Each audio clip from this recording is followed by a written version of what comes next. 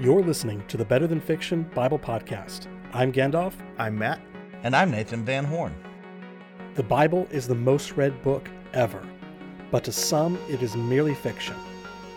Join our conversations as we connect the dots to reveal that the story of the Bible is not only true, it's better than fiction.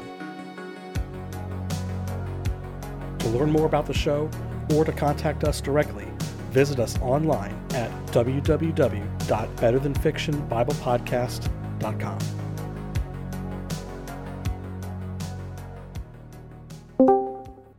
And a good day to you, gentlemen.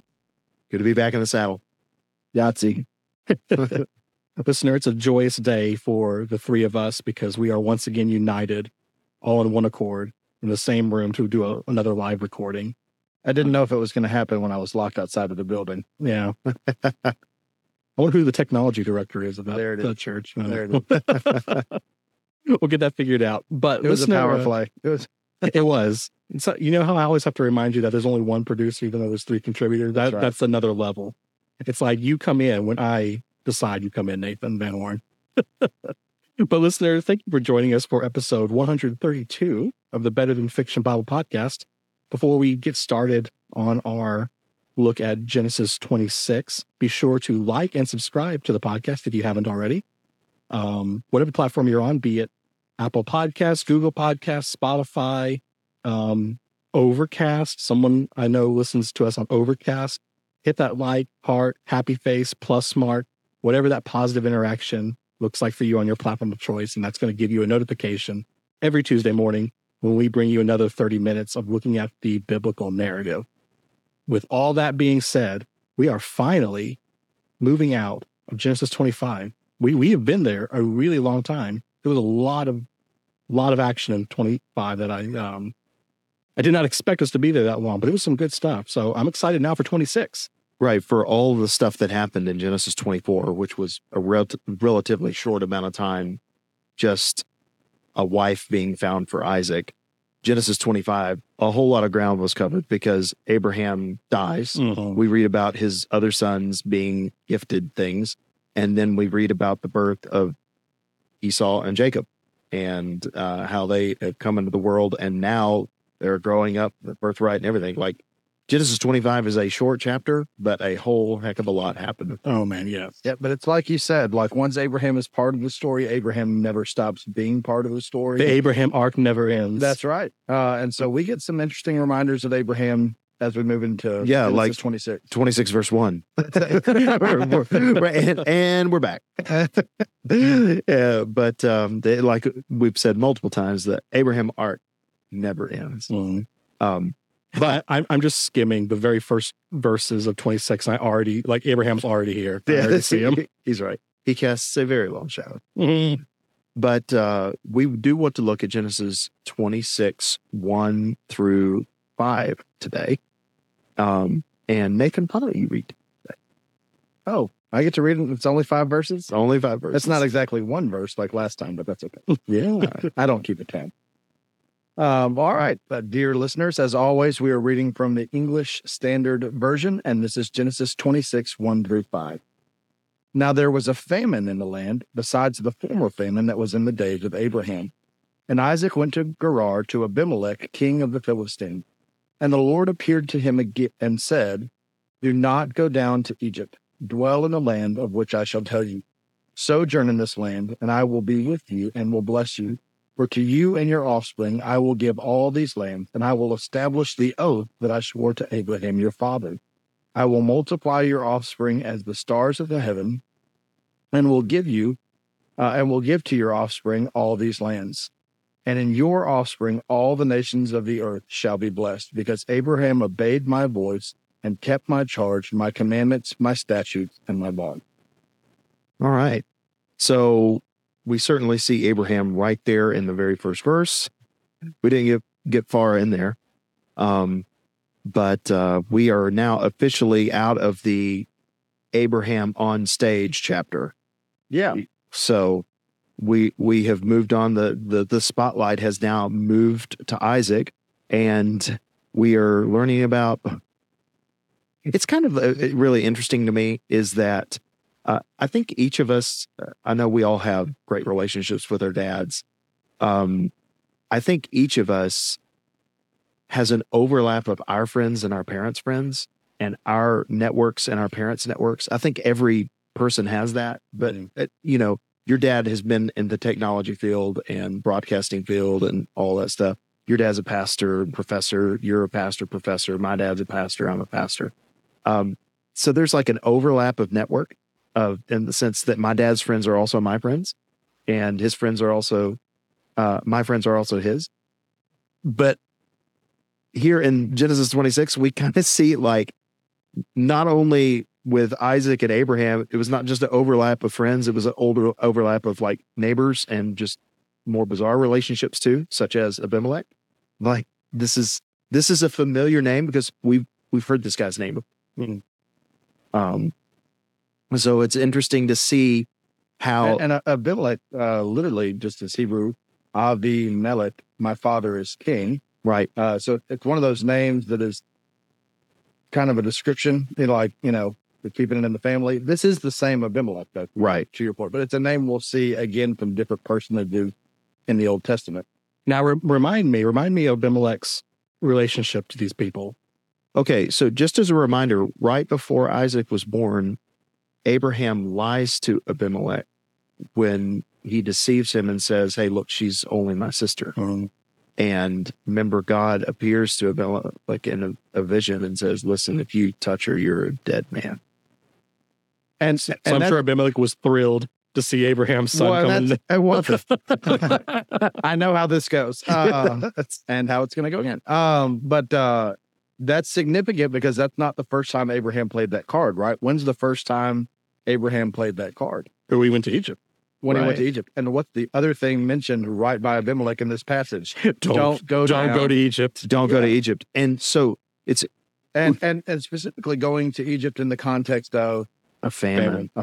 And man, if I had to pick one, like if this were Sesame Street and I had to pick one word for the day, Abimelech is good. Egypt is good. But if I had to pick one word to make this episode about, it would be the word famine. I like how it even tells you, it's like, this is not Abraham's famine. This is a completely separate famine.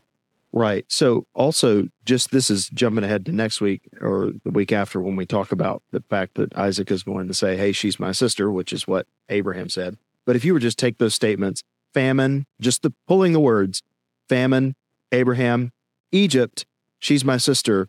If you just take those statements and say, all right, what chapter of the Bible? Most likely we're going to say Genesis 12. Yeah, if you did a Google search for the terms of this passage, it would be like, oh, okay, yeah.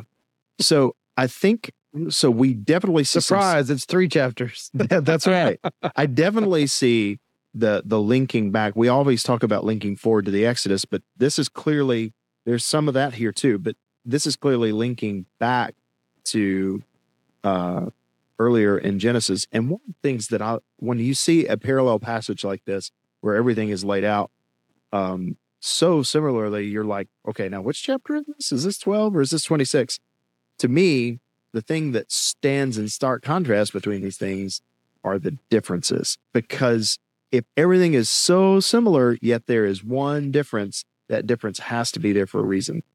Yeah. And so in terms of similarities, one big similarity is Egypt is usually not a great place for God's people, biblically speaking. Like this is, Abraham goes down there and lies, right? Eventually his people are going to be in captivity in Egypt, starting with when Joseph's brothers sell him into captivity in Egypt. A big thing for me, and I think this is related to the passage, we were talking about it beforehand, is this is in the context of the famine. Famine has to do with what we eat. Yeah.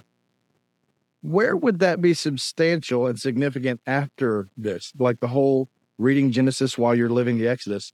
You have a generation of people who've come out of slavery in Egypt. And what's the first thing they complain about in the wilderness?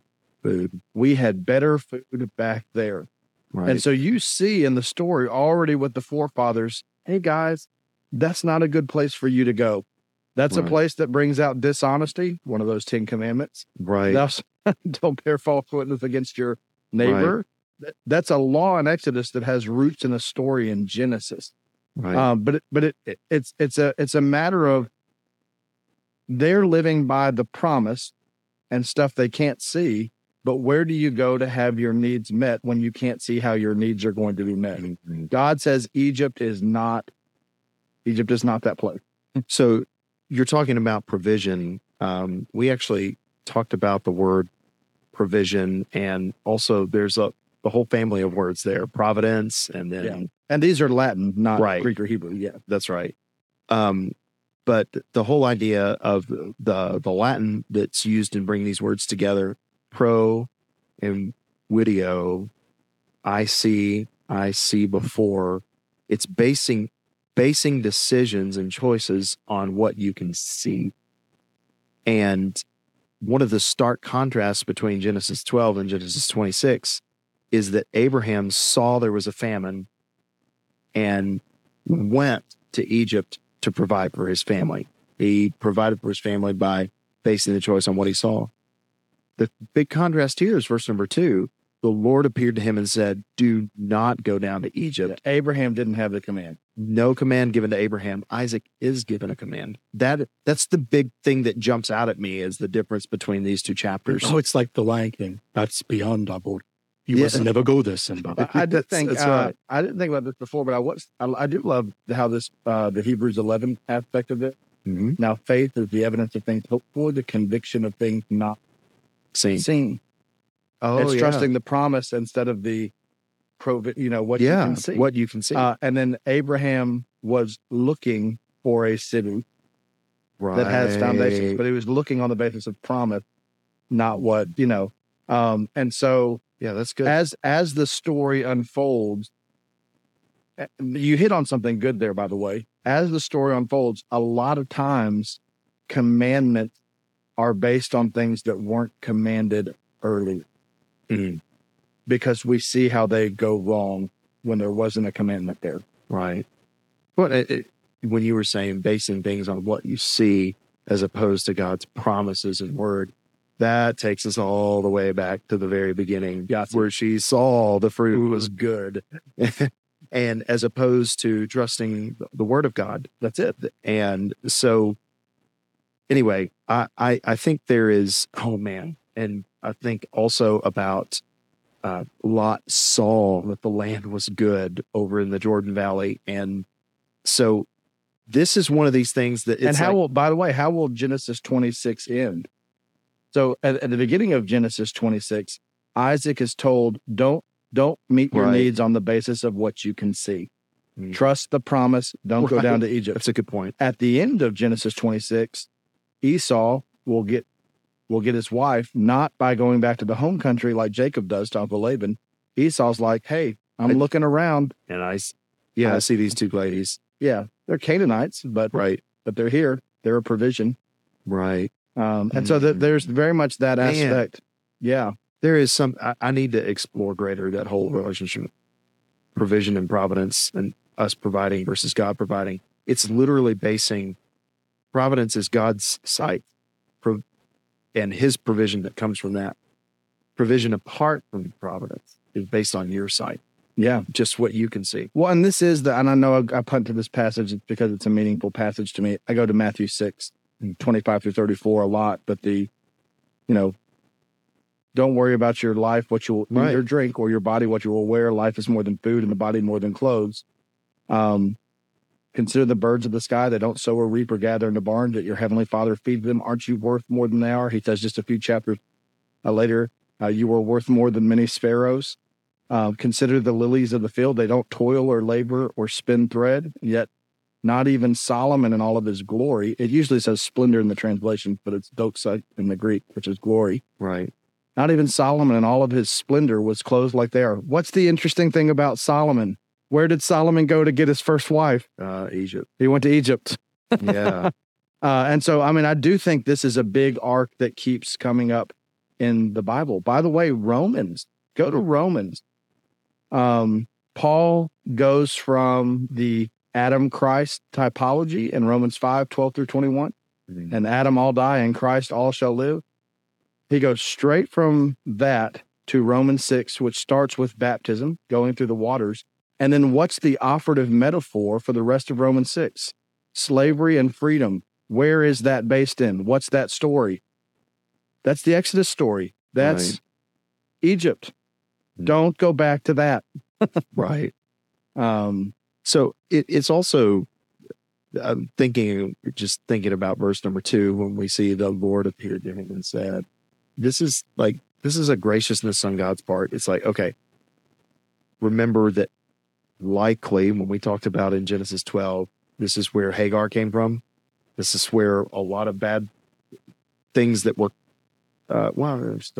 it's so, man, I have a hard time saying things are bad in the Bible yes, things are bad, but God can work them for good. but God can work them for good. In fact, it was yesterday, there is a passage here in Genesis 45 where Joseph, at the end of it, he actually corrects his brothers after revealing himself about feeling bad for what they've done. Where he says, and this is Genesis 45:4. So Joseph said to his brothers, come near to me, please. And they came near, and he said, I'm your brother Joseph, whom you sold into Egypt. Now do not be distressed or angry with yourselves because you sold me here. For God sent me before you to preserve life. But the famine in the land has been in the land these 2 years, and yet there are 5 more. So it's interesting when you do see how God's used it, and we think about what happened with Hagar, and yet, yes, it was not the promised thing that God was going to do, but nonetheless, God did redeem it and did a good thing through it. But this time around, it's like, hey, I don't even want you to go to Egypt. Let's just stay here. Let's just skip that part. Yeah, This is like us. We took our kids to Disney for the first time in January, and we've already made, like, if we did it again, here's what we'd do differently. right. And if you're ever contemplating a Disney trip, you need to plan one more day of vacation than you go to the parks, because for us, day 1 of the parks, fantastic. Memories were made. Day 2 in the parks, fantastic. Memories were made. Day 3, fatigue hit, tempers flared. Dad was impatient. You know what I'm saying? Kids got entitled. And so we're like, if we ever do this again, we've established a rule. Day 3 is a day of rest and recovery. So like, But it's a rule based on, it's not a rule out of nowhere. And it's not a rule because I don't want my kids to have a good time. It's a rule because I want to maximize their experience. And that's where, by the way, that's where God's rules are coming from. Parents don't give rules because they hate their kids. They give it because they love their kid. Right. so when your sons are planning their vacation, God's going to say, do not go down to Disney World. Instead, vacation in the land of which I will tell you. Well, and our kids are going to say, yeah, but God, well, we're not as grumpy as Dad. So, but in talking about, and I'm just reading that Genesis 45 thing, we talked about the famine of Genesis 12, and the opening line of Genesis 26 is, hey, this is not that famine. So it's immediate. It's already, the text itself, like you said a second ago, Gandalf, is connecting us back. Yeah, and to that story. and again, pointing us forward to Joseph, that what you intended for, kind of like you said, you don't want to call it bad because God can work good for it. That's where the story of Genesis will end. What you intended for bad, ra'ah, evil, Right. God intended for good. How will it end? They sell Joseph into slavery in Egypt, and then they end up going to Egypt to buy grain during a Famine. There it is. Right. And God takes the bad thing they did to multiply his good, not just to save Jacob's family, but to save even enemies of Jacob's family. Right. But for whatever reason, for this moment, God says, let's not go to Egypt. Let's not go to Egypt. To the silly Well, place. Joseph doesn't choose to go down there. Right. Oh boy. And by the way, who was he initially sold to before he goes down to Egypt? Ishmaelite slave traders. That's right. That's so true. It's blended. It's bringing all those threads together. Oh, it's beautiful. Yeah. So in looking at this story, with all of these parts here moving together and working together, another thing that just we briefly mentioned a second ago, like you've got the near and far, the famine of Genesis 12, and then the famine of later Genesis with Joseph. But then you've got like Abimelech here. Like I would love to like crawl into his mind and think what he must have been thinking about this family. Because he is now dealing with this second generation of this, Man, props to Abimelech. He's like, you know what? I'll give this family a second chance. And then it happens all over again. Well, so one of the things I think Abimelech is not. It's not only that Abimelech comes back; it's where he comes back, and I think this is the thrust of this. We've talked a lot about Isaac doesn't have a lot of action in the biblical narrative. He's a passive recipient, right? His key thing, it feels like, is Genesis 22, where he's like, "You're going up the mountain with me, son." And so it's weird in Jewish interpretation because it's like Isaac is this figure of great reverence, but he's not featured in terms of taking action a lot in the text. So in like a lot of Jewish reading of the Akedah from Genesis 22, Isaac binds himself to the altar in their tradition. It's not in the biblical text, that's in their traditions, because they want Isaac to be an agent of action and expressing faith and obedience to God, right? Yeah. And there's just not a lot of that in the text. Here's the story we do get in the text, and it's important. God speaks to Isaac. That's huge. God confirms the promise directly to, it's not, in other words, the promise is not passed down from Abraham to Isaac. The promise is passed down from God to Isaac. Yeah. With wording identical to that which was expressed to Abraham. To reread that, verse 3, sojourn in this land, and I will be with you and bless you. For to you and your offspring, I will give all these lands, and I will establish the oath that I swore to your father, Abraham, your father. I will multiply your offspring as the stars of heaven, and I will give to your offspring all these lands, and in your offspring, all the nations. Oh, there's Genesis 12 right there. That's all the nations of it's the Genesis earth, 12 and 15 and all 22. combined together. Yeah, it's all there. That's it. And Abimelech comes in because Abimelech has a great ability to speak into the space, because there's two things. We said, again, wilderness generation. What did they have to trust God for? Food and water. The passage starts with a famine, and the rest of the passage is going to be about wells. Right. What are wells for? Yeah. Water. And so the things you can't see, how will God provide when there's not food? Where will the water come from in a wilderness place? God is going to accomplish through oaths and promises rather than provisions we can see with our eyes. Or that's where the chapter's going. In a shorter, more concise, we're experiencing the Exodus while we're reflecting on Genesis or reading Genesis, is sitting around the campsite. Somebody can say, hey, y'all, we really don't have to go back to Egypt to be fed in the wilderness. Like, we have evidence that God takes care of us when there is no provision to be seen. Like, this is the Isaac story. Like, this story would have informed that wilderness generation that, hey, listen, God is going to provide.